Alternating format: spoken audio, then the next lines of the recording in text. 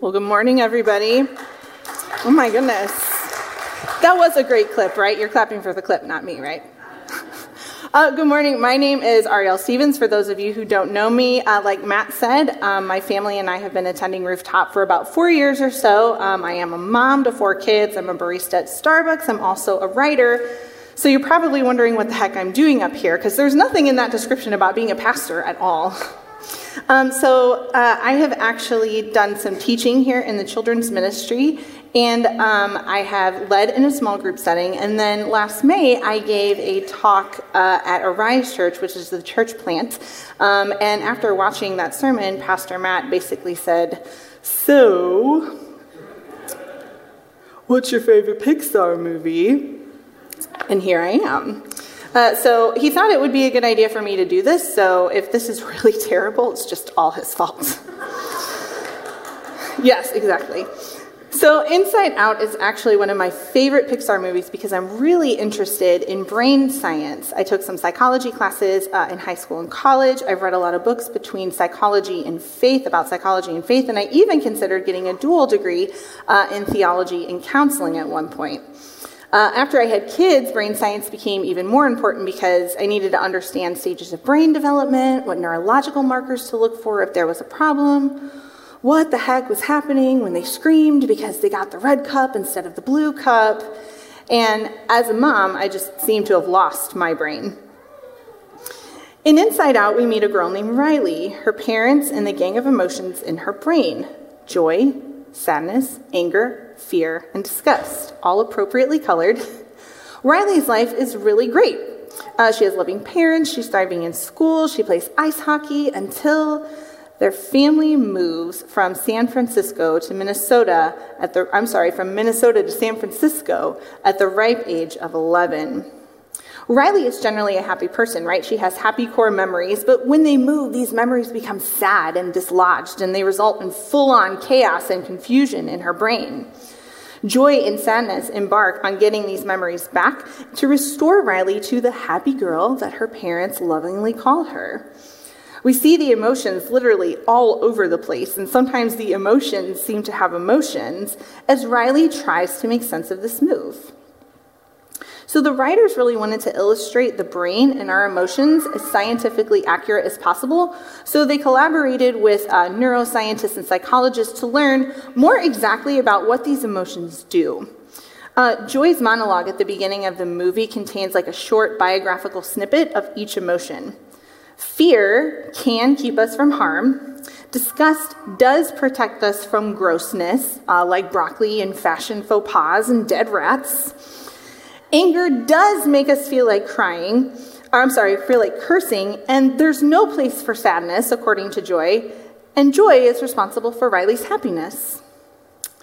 In the movie, the writers actually gave nods to brain anatomy, so you'll see like shelves are a brain landscape, railings look like DNA, there's a train of thought that zooms around. We see the emotions fighting for the control panel, which who hasn't felt that way? But what the writers really wanted to do was focus on the mind and how our minds and our emotions play a role in our lives. The brain is actually different from the mind, right? It's an organ, it's tangible, but it's where the mind lives. It's like the mind's house. The mind refers more to thinking, reasoning, choosing, and feeling. So I'm not the only one who actually loves this movie. It was nominated and won dozens of awards, including Best Animated Film at the Academy Awards, which means it resonates with a lot of people. But why should Christians care about a movie that's about emotions? Does Inside Out, a movie that seems to be about brain science, offer us anything besides some laughs and some weepy moments?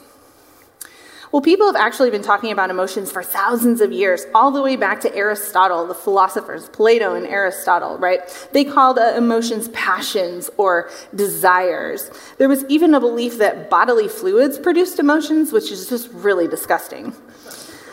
Like the philosophers, though, there's still disagreement among medical professionals as to what exactly emotions are.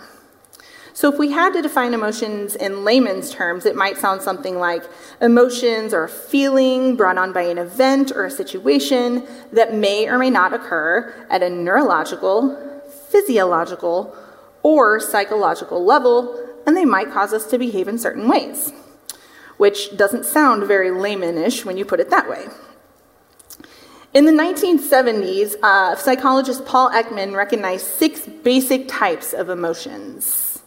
Do you know what they are? Sadness, happiness, anger, fear, disgust, and the 6th one? Joy. Surprise. Not like surprise, like let's find out what it is, but it's actually surprise. We actually experience a spectrum of emotions, but a lot of these emotions like shame, guilt, contentment, anxiety, excitement, loneliness, and more stem from these 6 emotions. Maybe Bing Bong represents surprise? The ancient Hebrews actually wrote about emotions too. In fact, they were really emotional people. There's an entire book of the Bible called the Psalms that's dedicated to emotional prayers. And then you have the book of Lamentations, which is about sadness and despair. And then you turn to the New Testament and you see Jesus being very emotional in the Gospels. But sometimes Christians are the worst at displaying their emotions, or they have negative views of what it means to be emotional. I mean, think about it. What comes to mind when we say that someone is emotional, right? It might look like sadness or anger or fear, right? We might think of emotional people as unstable or irrational or out of control. But really, being emotional just means you have a lot of feelings. As Christians, we actually hear a lot of conflicting ideas about emotions. Don't trust them and ignore them or push them away, or have faith over feelings and value reason instead. And on some levels, this is completely true, right? We shouldn't allow our feelings to dictate the truth to us. But what do we do with darker feelings, like anger and fear and disgust? Do they have any value in the life of a Christian? So why are we talking about emotions? Well, one, because Inside Out is a good movie. And more importantly, because emotions are God-given, and they help us to become more like Jesus. So this idea actually has some scientific and biblical support. So here's a quick science lesson for those of you who woke up this morning going, oh man, I really want to learn about the limbic system of the brain. I really hope there's a lecture on it at church. So your brain, very basically speaking, has an upstairs and a downstairs, okay? And these work together. The downstairs part is where all of your emotional activity takes place, like think, fight, or flight response. And the upstairs is where we do the thinking and the reasoning. So if you're wondering why children scream because they don't get the right cup, it's because this downstairs part, this primal part, is actually formed first, and the upstairs needs some work. So what we see here is God created us to think and feel, and sometimes we need to think about how we feel. In the Bible, we often read about the heart, right? This is where we have all of those emotions, right? We might feel the warm and fuzzies, or we might feel raging hot anger. But the Hebrew idea for heart actually goes beyond that. It incorporates the mind. So in other words, for the Hebrews, reason and feelings were inseparable. Now, maybe you're thinking, oh, of course, a woman is giving a talk on emotions. Well, historically and unfairly, women have been pegged as more emotional, but men, you are not off the hook. For one, Scripture calls us all to something called sanctification, which means to make us holy, or to be set apart for God's purposes. While there's several themes that you could explore in Inside Out, what the writers really wanted to do was tell a story about how emotions play a role in growing up. Sanctification is kind of like growing up. It's becoming more like Jesus. Why do we need to be sanctified or holy? Well, because God is holy, and we're to be like him because we're made in his image. We see this play out in the movie. Riley learns that processing her emotions is a part of growing up, but there is a right way to do so. As we grow up into holiness, part of that process is handling our emotions in a healthy and godly way. Sometimes our emotions might be out of place with God's purpose. Take baby Riley, for example. In the movie, baby Riley is angry because she won't get dessert unless she eats her broccoli. Now, maybe some of you are angry that you have to eat broccoli or that you don't get dessert, which is understandable. But, this is a pretty petty thing to be angry about, right? I mean, it's completely age appropriate for a 2-year-old. But could you see a 32-year-old acting this way? Also, guys, Jesus was male, and he was emotional. He wept when his friend Lazarus died. He was angered by doubt and disbelief and disobedience. He had a fear of the Lord, and he rejoiced. Jesus is emotional, and what he does with his emotions is righteous and good. There's actually a doctrine. Doctrine's just a fancy word for what somebody believes, called the doctrine of impassibility. Now, we are not going to deep dive into impassibility today because you will walk out of here cross-eyed and beg Pastor Matt Naver to bring me back again. But it's the belief that God is unable to experience pain or suffering. Theologians think that God is not emotional or doesn't have any emotions. I don't think this is an accurate portrait of God, because if God can't feel anything, then how can he care about us? Of course, just because I don't like something doesn't make it untrue. But in the Gospel of John, Jesus states that anyone who has seen me has seen the Father. The Gospels also state and show that Jesus was deeply troubled or moved to compassion. And in the Old Testament, God is grieved by humanity's violence. And commentators on the book of Jeremiah, the prophet, who is often called the weeping prophet, note that it might not be the prophet who is weeping, but God. Biblical scholar Carissa Quinn says this about our emotional God. God is emotional. But he's not capricious or moody or dramatic. He's emotional in the best way, like a parent who is deeply bonded to their child. Like God, we are emotional. Unlike God, we don't always use our emotions for good all the time, or we often use them to satisfy our own agendas. Part of sanctification is recognizing that being emotional is okay. But being out of tune or even out of control emotionally is not. For example, when I was younger, I was a teenage girl, so I had a lot of feelings. I prayed about my feelings. I talked about my feelings. I journaled about my feelings. I had a pretty good idea of why I felt what I felt. After I became an adult, I kind of lost touch with this practice. I had kids, and I was making sure they weren't dying and paying attention to their emotions, right? I didn't really have time to think or feel, nevertheless think about what I was feeling, and this caused problems. Some of you are like this too, out of touch with your emotions. You're busy with children, family members, jobs, hobbies, and you don't have time to really invest in thinking about feelings. Sounds kind of mumbo-jumbo or inspiration-y. And perhaps you think that maybe struggling with your feelings is weak for weak people, like a stoic.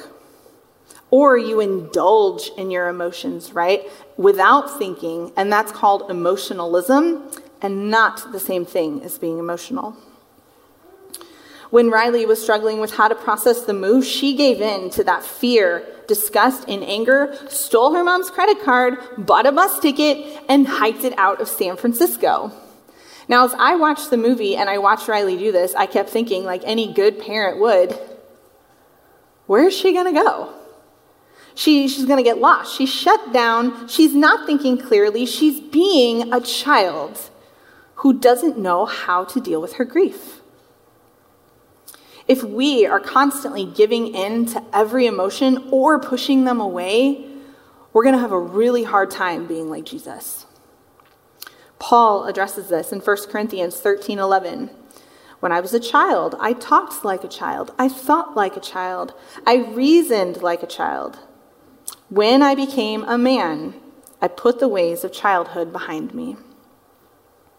So, as an adult, I've learned 3 important things about emotions, and in true rooftop fashion, they all start with the letter E. So, if you are judging me, I should just get some points. Number 1, emotions allow us to experience life. Take joy, for example. The Bible actually says quite a bit about joy. There are several scripture verses that command us to be joyful, and then there are several stories that show that joy actually comes out of a number of things like winning a war, feasting, marriage, friendship, having children, repentance, and even drinking.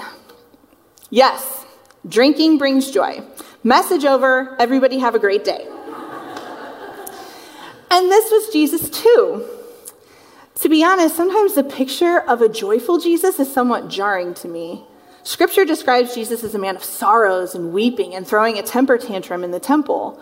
So I always just kind of pictured him with like a somber face. But Scripture also tells us that Jesus went to parties. He was accused of being a drunk and a glutton, which probably means he was having a good time. And he gave us ridiculous metaphors in his teaching, like the log hanging out of somebody's eye. So in the New Testament, Jesus is he's doing a teaching on judging others, and he says, don't look at the teeny weeny speck of wood in your brother's eye and then ignore the giant tree that's basically just growing out of yours. Can you see people maybe laughing at this picture? Maybe Jesus laughed with them. Then there's sadness. In Inside Out, we actually see joy and sadness together, which is intentional. Joy kept trying to make sadness into something that she wasn't and tried forcing all those core memories back, those happy core memories, and everything was going to be okay. But she couldn't control the fact that sadness was having an effect on them. I just want to touch one, sadness says, and the core memories start to turn blue. Sadness is a proper response to death and destruction in the world. Many Christians assume, however, that we should just ignore sadness, right? If we truly love God, we would be joyful all the time.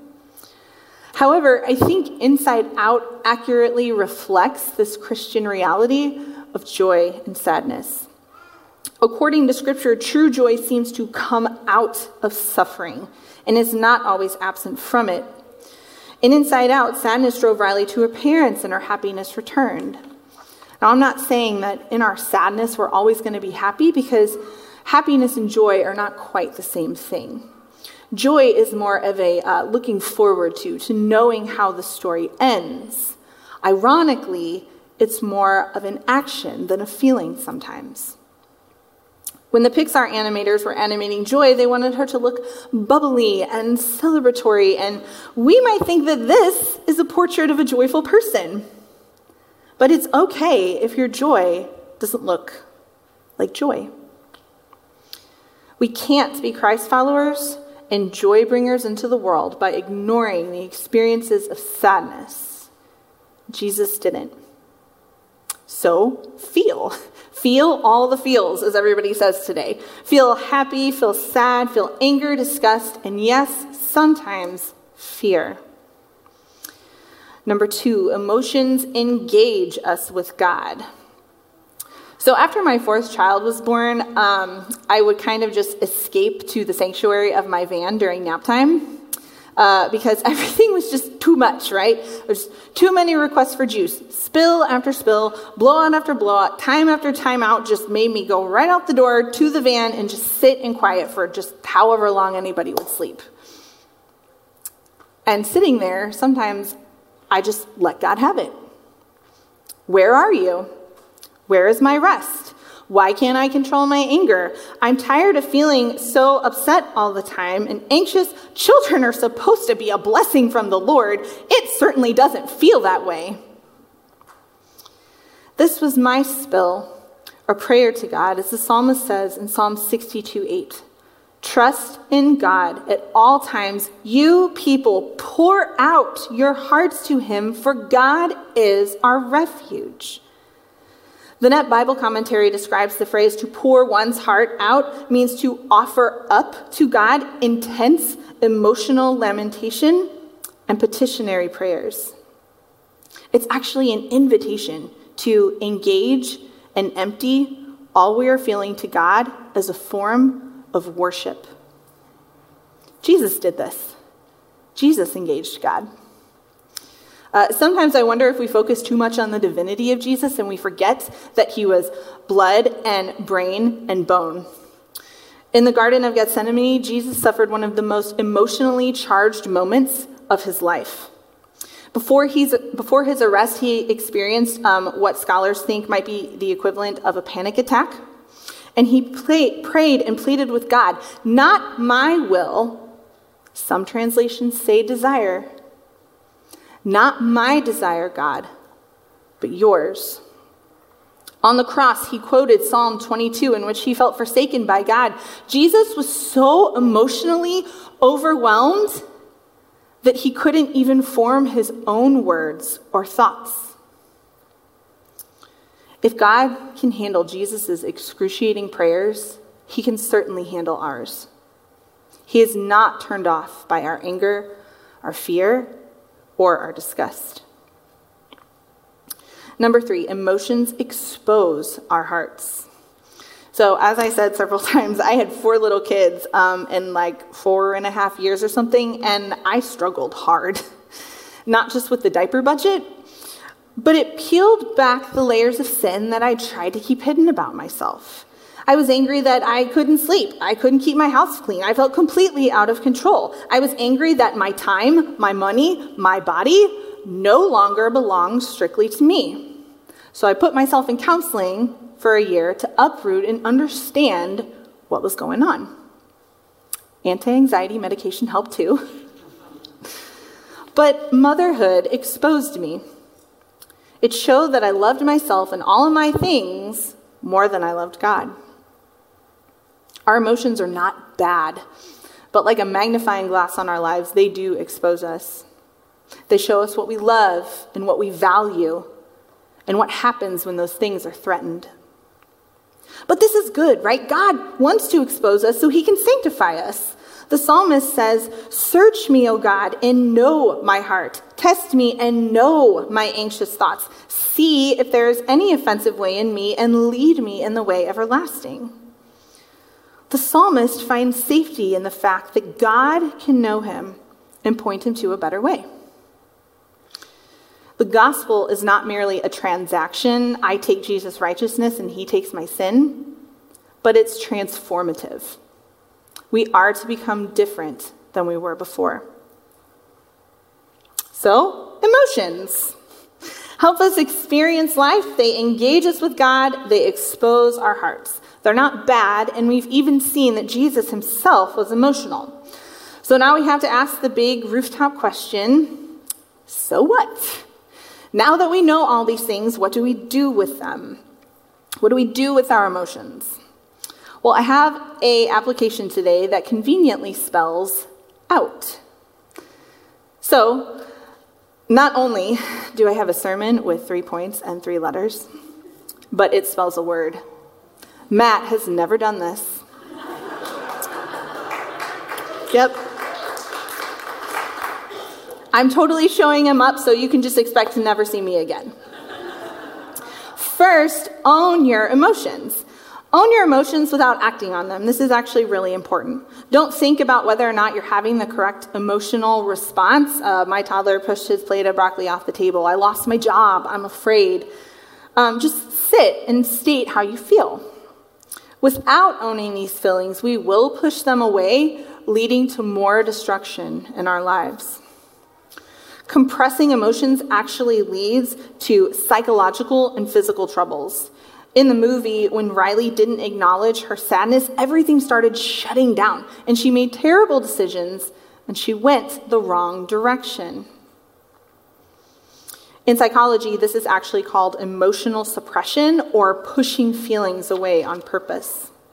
What happened to Riley is similar to what happens to us when we emotionally suppress. We lose sleep, we're distracted, we get sick, we become aggressive or ragey or shut down, and we don't bring any goodness into the world. Some of you are suppressors. I know, I have been there. Some of you know or live with suppressors, and it's not healthy for anybody. We have seen that Jesus did not suppress his emotions, and if this is you, it is important that you acknowledge that for the good of yourself and for others. Next, understand why you are feeling the way you are. This is the tricky part because there's never any one reason for why we're feeling what we're feeling. At work, a lady complained because I didn't put enough foam in her cappuccino, and then I thought, oh no, I'm a bad barista, and then I was anxious that I'm going to lose my job, and she started it, and you can see where this is going. We see this emotional complexity in Riley as she grows up. Her emotions are not a single color, but they're mixed. They're red, green, yellow, blue, and so forth. Sometimes we need professional help. During my time at Covenant Seminary, I saw a student that had a sweatshirt that said, Jesus and therapy, which I thought was totally appropriate. We are broken people, even at the physical level sometimes, and we need help.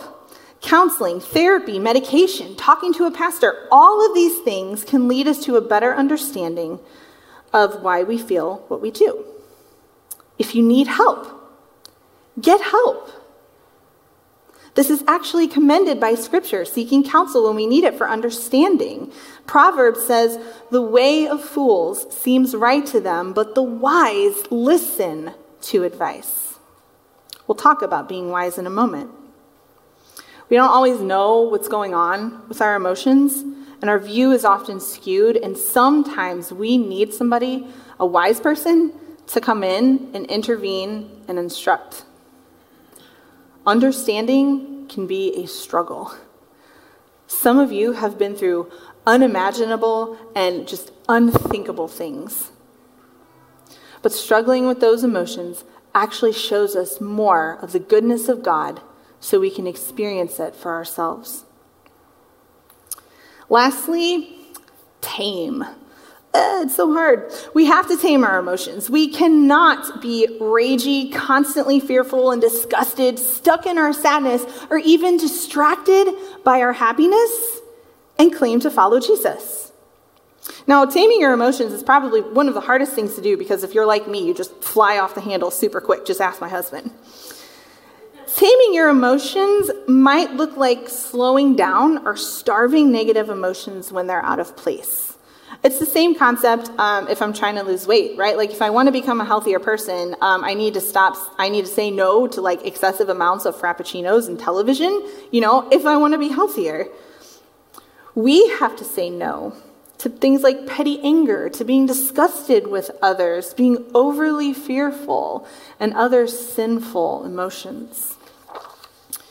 In the letter to Titus, Paul writes, "For the grace of God has appeared that offers salvation to all people. It teaches us to say no to ungodliness and worldly passions, and to live self-controlled, upright, and godly lives in this present age." But how? How do we do this, right? I hope you're asking that question, and I'm right there with you because I'm an emotional person too, but maybe this is helpful. The book of Proverbs gives us practical advice like this. A fool expresses all his emotions, but a wise person controls them. So how do we get to be wise people? And what is wisdom exactly? Well, Proverbs tells us again. Proverbs is winning this sermon. The fear of the Lord is the beginning of wisdom, and knowledge of the Holy One is understanding. So that phrase, the fear of the Lord, is sometimes explained as awe or reverence. And it's not a wrong description. It's just not robust enough because the biblical authors were actually using a word here that means fear. But fear in this context could be summarized as a trembling, like a physical shaking, like when you see something that's so great that leads to an understanding or a seeing and a humbling.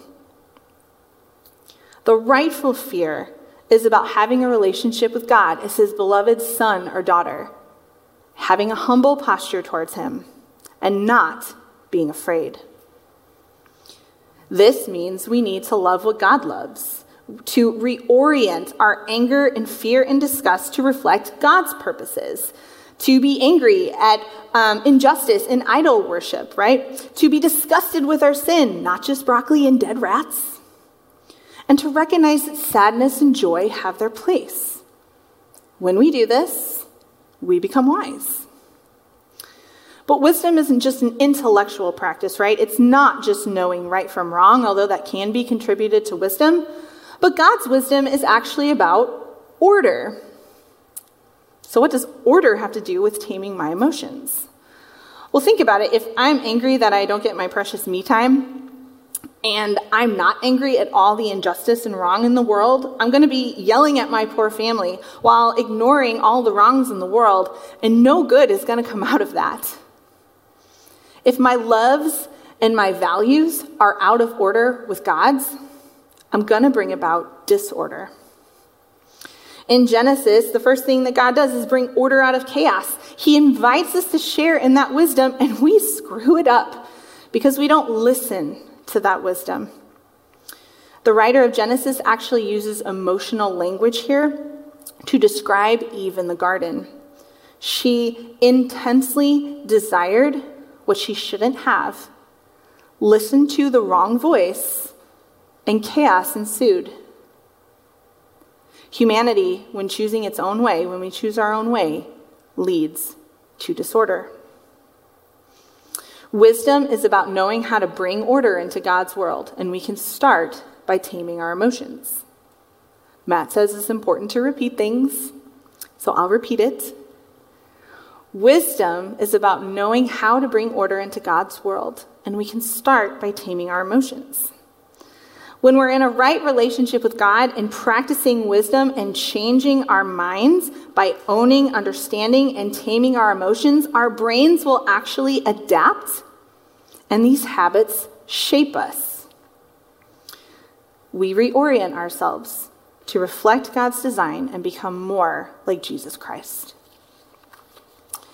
Just as we pour out all of our emotions, God equally pours out his wisdom. The book of James confirms this. If any of you lacks wisdom, you should ask God, who gives generously to all without finding fault, and it will be given to you. One of the things that I really love about Inside Out is that it's not all tidied up at the end. We hear Joy say, Riley's 12 now, what could happen? Well, in the life of a teenage girl, a lot. But Riley did learn something. And before we close, I want to show you what happens. Once Riley knew she was feeling sad, she knew exactly where to go. Home. To her loving parents who felt the same way that she did. Jesus is our example of how to be an emotional, godly person. The book of Hebrews says, "For we do not have a high priest who is unable to sympathize with us in our weakness, but we have one who has been tempted in every way, and he did not sin." And like a loving parent, God is eager, welcoming, gentle, forgiving, and full of wisdom. What do you do with your emotions? Whatever you are feeling, go to your Father. Let's pray. Lord, thank you for the gift of emotions, for joy, sadness, even anger and fear and disgust. Being emotional and being human is rough and overwhelming sometimes, but you know that because we are like you. I pray for all of us here today, for those who struggle with their emotions, and for those who feel suffocated by them, that you would step in and that you would offer your wisdom, and that we would listen to that wisdom. And that we would be like Riley, that we would go to you when we are feeling all of these things and we don't understand, but you do. And that we can be like Jesus, who did not use his humanity for himself, but used it for the good of others. Pray that you would give us all of the wisdom and all of the comfort that only you can. In Jesus' name I pray. Amen.